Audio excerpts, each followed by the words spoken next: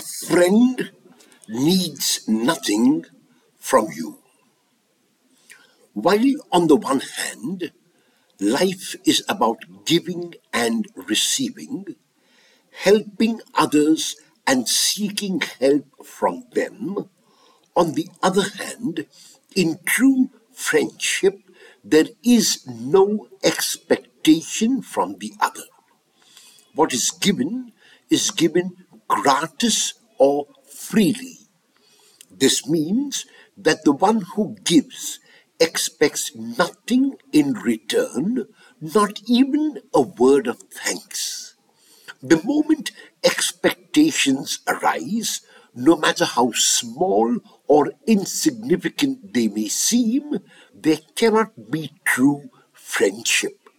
Expectations result in the relationship being one of barter exchange rather than true friendship. If one person needs something from another, there cannot be true friendship. True friendship can only exist between two persons when neither needs anything from the other. Need here is to be understood in the sense of something which the person thinks that he or she cannot do without. It might also be translated as necessity. While necessity might be the mother of invention, it cannot coexist with true friendship.